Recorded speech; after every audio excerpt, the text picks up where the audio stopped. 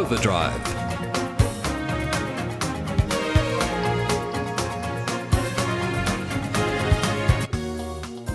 Hello and welcome to Overdrive, a program that looks at the fantasies and the fallacies of anything to do with motoring and transport.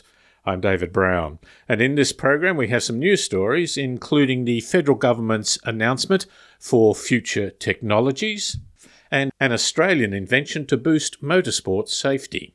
And in our first interview, our latest trip to a historic place in road test cars was to Picton, with three very different models. Fred Brain gives us a rundown. And in feedback, our favourite 82-year-old historian gives us her feelings about what she didn't like with our modern test cars.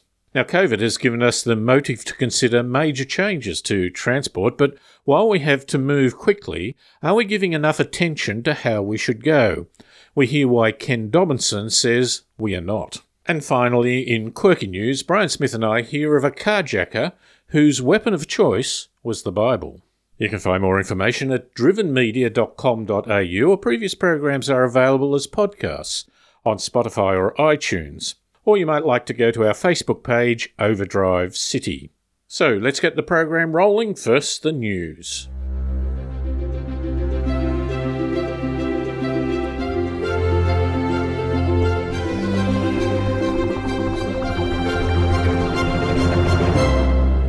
The federal government has made some press announcements about a $1.9 billion spend on future technologies. While we haven't found a full report on the details, the Federal Chamber of Automotive Industries has welcomed that part, which is helping businesses and regional communities take advantage of opportunities offered by hydrogen, electric and biofueled vehicles with a new $74.5 million Future Fuels Fund. The program will also help set up a hydrogen export hub worth $70.2 million to take advantage of this low-emissions, high-powered source of energy. The FCAI raised one point of concern, however, when they said the missing piece in the jigsaw puzzle is fuel quality, which is rated amongst the lowest in the world and well below the standards used in many developing countries. Without improvements in fuel quality, the Australian consumer cannot access the latest vehicle technologies which offer the greatest environmental benefits. The Australian Institute of Motorsport Safety has unveiled a groundbreaking new mobile app, CrashTag. The app is free and users will be able to easily upload information and photos of motorsport incidents and crashes. This detailed, live, on-the-scene information of a motorsport incident will have significant benefits to global safety research. Developed in Australia and already scheduled to go global in the fourth quarter of 2020, the new CrashTag app is available on Apple Store and Google Play Android. The service will give practical information to improve road-safe vehicle dynamics, driver protection and track design. The chairman of the Motor Safety Institute, Gary Connolly, said, CrashTag will revolutionise motorsport safety and allow us to analyse crash and medical injury data like never before. If organisers and officials wish, the app will ultimately replace the need for paper reports.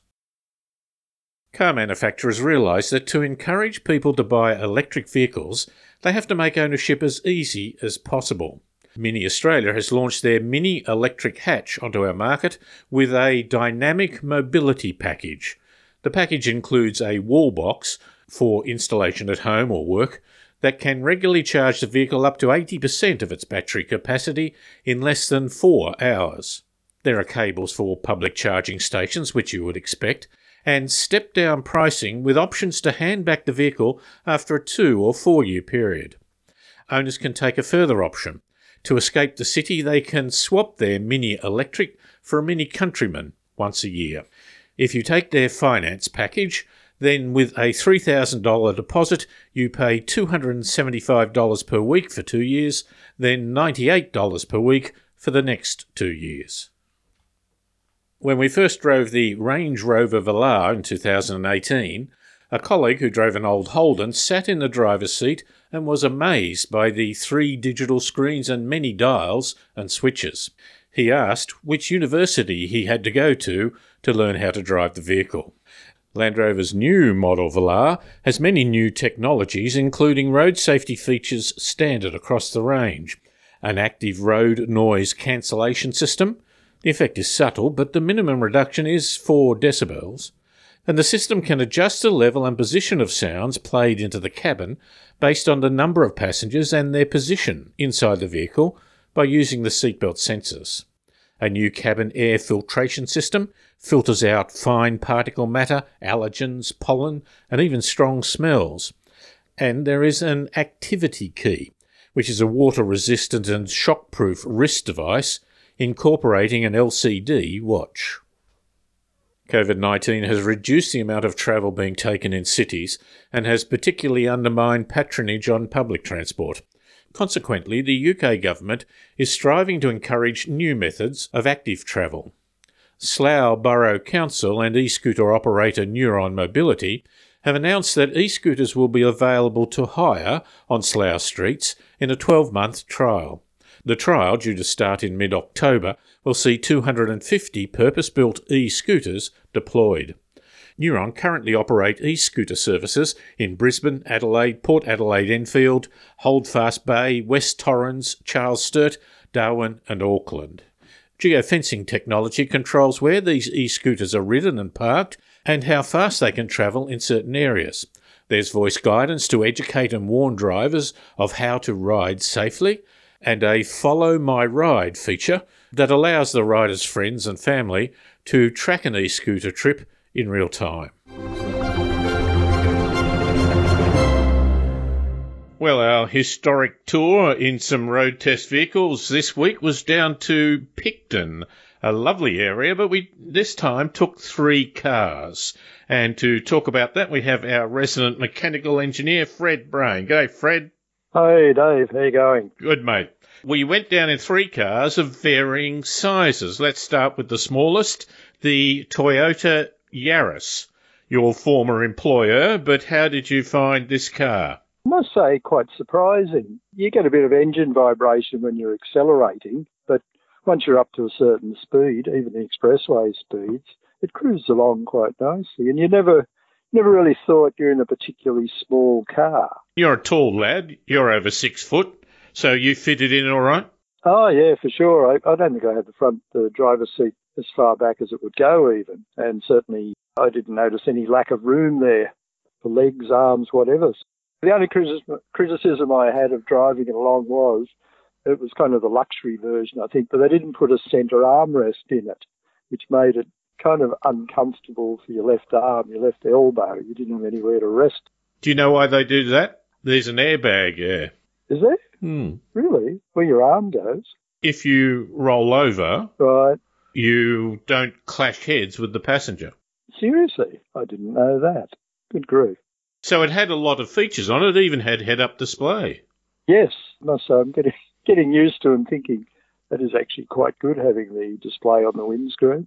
I like it, and it's not just the speed, it's a range of information. Speed is the most important one, but I think actually one of the reasons that it's good to have it there now is because everything is so hard to read on the dashboard because they're trying to fit so much onto the instrument panel. Everything's gotten really small. And needing reading glasses if I'm reading becomes a bit of an issue. Oh, well, the heads-up display are bigger numbers. I like that. Yes, yeah, exactly. Yeah, that's quite right. The Kia Sportage medium-sized SUV. Kia had a reputation perhaps of being bargain basement price. Not quite now, but still very good value for money. How competent did you find that vehicle? It actually felt really good, I must say. The engine felt really responsive. You just sort of start touching the accelerator and you think, oh, okay, this has actually got a reasonable amount of performance and very pleasant to drive, well equipped. I'm not too sure what grade it was, but certainly, yeah, a surprisingly nice vehicle to drive along. It was the highest grade that had heated and cooled seats and a range of features to it, but it's just no longer are you struggling with a car or enduring a car that comes at a great price and with 7-year warranty, but you're actually enjoying the car. Now, the other one was the more upmarket Audi A5 Cabriolet, the convertible. Was that a Grand Tourer? It did everything you would expect it should do, I think. A very pleasant car to drive along, very comfortable, all the features in it. So in terms of a really nice touring car on the asphalt roads, very, very nice, I have to say. No doubt about it. I found it was one that was really enjoyable to accelerate hard and get onto the motorway, for example. It sounded right with a 7-speed dual-clutch automatic gearbox. It matched the engine particularly well. I must say, I did notice sort of a very small, even this is compared to the Kia, a very small lag when you start putting your foot down before you actually get up and go. Certainly it would accelerate faster than the Kia, but the Kia seemed to be a more instantaneous start to the acceleration as compared to the Audi, but that was just probably from hopping from one to the other. Once you drive the Audi, you don't really notice it as you're going, I think. The Kia is, of course, a diesel, which sometimes they can be a little bit laggy in their approach, but nonetheless, well, talking about driving on the bitumen, we then drove up the old Razorback Road. How would you reflect on the quality of that particular corridor? Interesting old piece of road, which I must admit, I haven't been up the Razorback 40-odd years ago when it was a single-lane road, but not the really old Razorback Road. I didn't actually know it existed. But it's an interesting little piece of history there with the narrow asphalt road, which is presumably quite a lot wider than it was originally. I mean, it wasn't an asphalt road, but needs a bit of attention now. It's gotten a bit potholey. Just a tad. The first section of it you'd really call dirt in many ways, just down to the basics. So if you had a reasonable budget, Fred, where would you go of the three that we drove? The pick of those three for suitability for myself, the Kia would probably stack up pretty well, because I'm not really in the market for a grand touring car that might cost me sort of $100,000, and I don't really want a particularly small car. So the Kia actually, from the point of view of how we travel, where we kind of like an SUV type vehicle, the Kia would actually stack up quite nicely in reality. Plenty of room to put an esky and picnic basket in the back. Good visibility around you, pleasant to drive, reasonable performance. It is an SUV, but it's not uncar-like, is it? No, if you put it down lower and just made it, say, a two-wheel drive, you'd say, oh, yeah, this is a kind of normal station wagon type vehicle. All right, mate, lovely to talk to you. Thank you for your time. Okay, no problem. Pleasure to drive all three different vehicles on the same day and the same route, just get a feel for three totally different vehicles. It's an interesting world. That's Fred Brain, our mechanical engineer, resident for the Overdrive program. He's our work experience lad, I suppose you'd call him. Oh, put that on my resume as well. See you, mate. Bye. Okay, bye. You're listening to Overdrive. And now for some feedback from listeners and people we've met along the way. Well, our favourite 82-year-old historian, Betty, gave a lot of information on the history of Picton with a passion. After she'd ridden in the test cars, she offered this opinion on modern vehicles. What I don't like about new cars What's that? is that the interiors are always grey and black. I used to have a Renault. I used to have a little green Renault. And I loved that little car. And it had green leather upholstery, and it was beautiful. And I've never had a car since that had proper upholstery. It's always been black and horrible colours. Betty also offered a comment when the other test drivers had stood around chatting for a while, and we were now waiting for them to arrive. Are those fellows here yet? No. No, they won't be here till about 5 o'clock, I reckon. They'll find something to talk about. And to back up Fred's comments about the three cars we tested on our historic trip, our ex-racing driver Greg also went along for the drive, and here is his comments. Firstly, the tiny Toyota Yaris. the Yaris was a real eye-opener. It even had paddle shifts, and it had chromium wheels.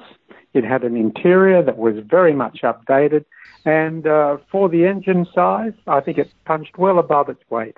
And the mid-size Kia Sportage SUV? As soon as you sit in it, you know that this vehicle has come a long way in its engineering, in its fit-out, and how it's been put together. And for a diesel automobile, you'd hardly even know it was a diesel. A very nice job from Kia. Now, in our younger days, taking the roof off a car to make a convertible usually meant a lack of rigidity and some shaking and rattling. What did Greg think about the Audi A5 convertible and its rigidity? Well, quite frankly, I wouldn't have picked it any differently to a hardtop car. I found the ride absolutely perfect. And of course, with those large wheels and tyres, I found it rode extremely well. And for low-profile tyres that it does have, maybe you might get a few bumps going down over ruts on, say, on a freeway. But overall, a very smooth drive, and hats off to Audi for the A5. Well done. And his reflections on the historic old Razorback road? It's certainly a road that captures your attention. And of course, if you wanted to have a day out down in the beautiful Camden, Cawdor, Picton area, what a place to go for a picnic. Take your camera along, get some great photos. And of course, the old convict heritage that runs right through the area. That's fascinating. This is Overdrive across Australia.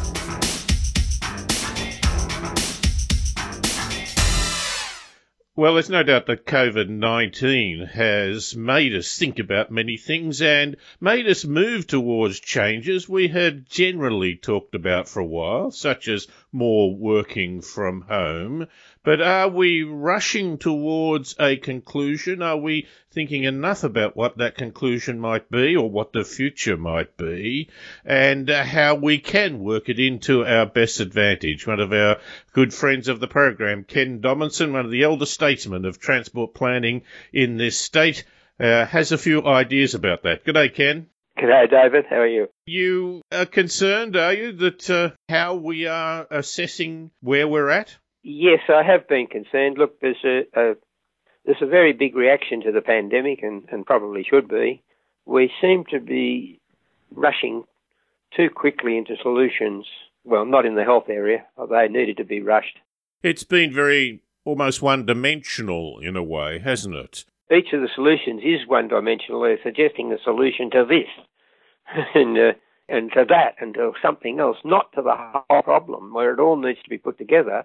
And even putting some of the solutions in that are being suggested have consequences to other parts of the city and its transport system, which you need to be looking at too. Your point is unintended consequences. Unintended consequences is always a worry. I mean, what they're doing at the present time to meet the problem on public transport that I mentioned now is fine as an immediate solution, but it's certainly not a permanent one. We are rushing to do big builds in order to create jobs. My perception is that creates jobs in the short term, but doesn't necessarily restructure or consider our whole land use and transport system enough to create a viable, sustainable jobs in the long term. Yeah, that's absolutely right. And the need to get the economy moving again, which means get people back in work. And again, I don't think they're focused on the real problem. They're focused on jobs. That's one step off, I think, the final solution. I think they should be focusing on enhancing the economy because jobs then come from that. They are a consequence of it. But I see now the rush. I'm not convinced that they're building the most effective pieces of infrastructure. I haven't seen in any of the things at all, and I never see it, a good business case or an economic assessment and looking at alternatives. And I think in New South Wales, we've seen some big spends, very big spends in transport. Well, WestConnex is one of the best, but is it the best solution for the money we're spending? I doubt it is. I think they got the right concept, but I think they're spending far too much money to answer it. The classic of WestConnex is the perception, which is not by any means totally true, that someone else will pay for it, that you've got private industry or that will build something. Well, we all know that it comes with a tax, a toll and so on, that it seems to be so short-term of, well, if someone can do something, then we must be better off. Yes, exactly. An example in this time, and generally say, let's spend immediate money now, something like providing some car parking at bus stops. I understand that's a valid thing, but someone said if you were to spend money in a long term of providing more bus services to the rail stations or whatever, we may enhance an activity which has a long-term impact rather than serving what is a relatively few people by providing them an infrastructure in the short term. And you have the best example of that in the new North West Rail at Cherrybrook Station, which is totally absorbed at 7:30 in the morning by rural people who have their bus service to the city stopped and not turned into Cherrybrook Station. But yeah, then maybe we should be looking at, getting those bus services operating and deal with the pandemic problem. Do I go back 20 or more years, Ken, to City of Cities proposal from the Warren Centre? What was your approach there? The concept of a City of Cities was first raised in the 1970s. It's taken us 50 years to even get it considered. And you're right, the big government adoption of the City of Cities, of course, in 2020 was in 2003 after the Warren Centre project, the City of Cities project. Then you've got the problem of worrying about how the government receives it. And unless it's well explained and communicated, which is your role, mate, government doesn't pick it up well. When you get people with great ideas, and boy, are they flowing out over this pandemic, you've got to have people like David Brown to communicate that to the government, because the people doing it are not necessarily well skilled in this area. And it's not a communication of my big idea with this one-dimensional solution is going to solve your problem. The rolling nature of understanding the people that should be at the basis of our planning? Yes, absolutely. I mean, I talk about, and you talk about the City of Cities plan. The City of Cities plan is a concept, if you like, or a principle, like the government called it. But it's what you do from there to achieve it. But it's a wonderful single target at which you continue to aim. Ken, this has been lovely. Thank you very much for your time. Yes, and good luck with it, mate. Sell it to the government. And that was Ken Dobinson, who is, as I say, an elder statesman of transport planning, having been a director of the road authorities and held many other positions, many in volunteers, as he has tried to reflect his passion and understanding and his knowledge to a better system in Sydney and, of course, then around Australia. You're listening to Overdrive. And finally, we will have a section of the program where we discuss the absurd, the different, the quirky news that happens. Who better to speak of that? Brian Smith, g'day. Hey, David. Now, Brian, I thought that some organised religions just misquoted the Bible, or misconstrued its meaning, to get their own way of robbing the poor to give to the rich. Now, it seems that they're using the Bible as a physical weapon. A Bangor man is accused of using a Bible as a weapon when trying to steal a car. They say a family went onto West Broadway and left their SUV, came back and saw a man trying to pinch it, allegedly Benjamin Parker. He was getting into the driver's seats. The owner tried to stop him, and Mr. Parker allegedly attacked him with a Bible. Perhaps this is a more honest use of the good book, Brian, than the way it is being construed at the moment? Yes. I'm wondering whether it was a hardback version or a soft cover.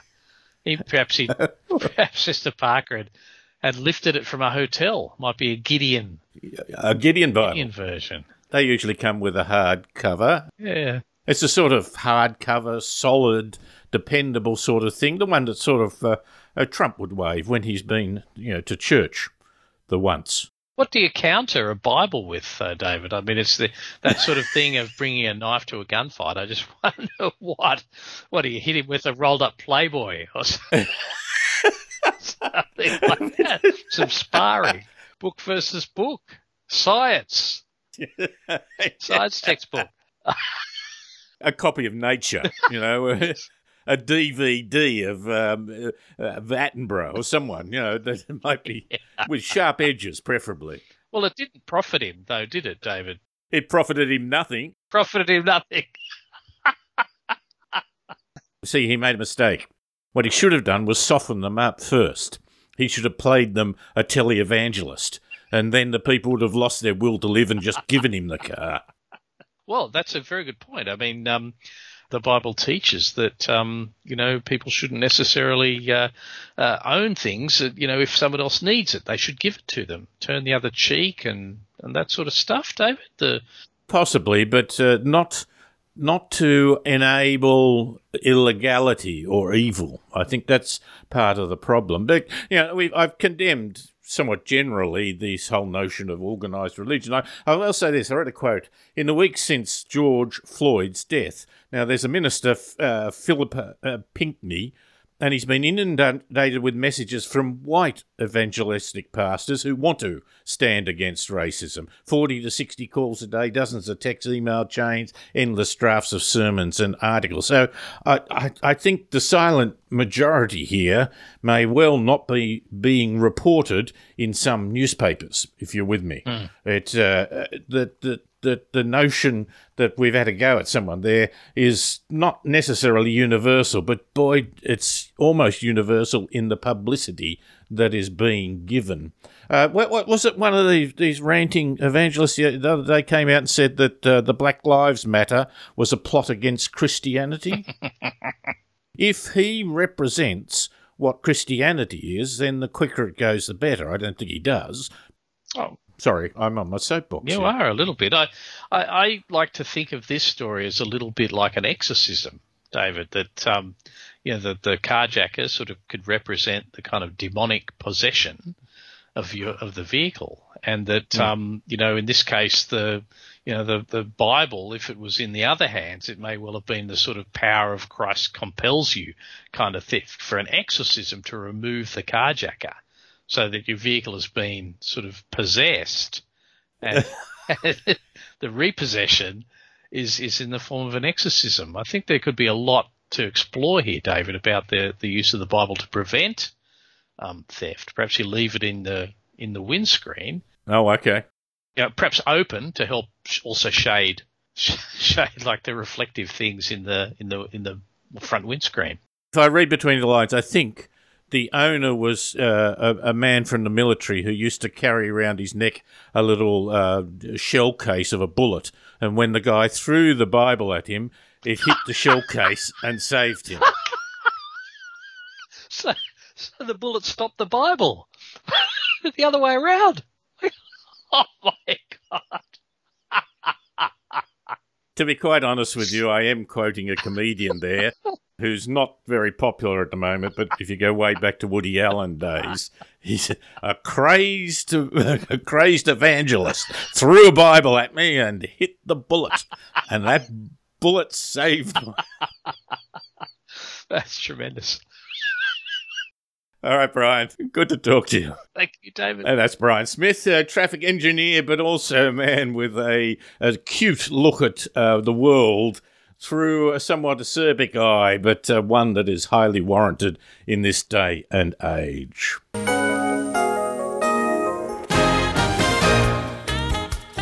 And this has been Overdrive. My thanks to Fred Brain, Greg the Racing Driver, Betty Villy, Brian Smith and Paul Just for their great help with this program.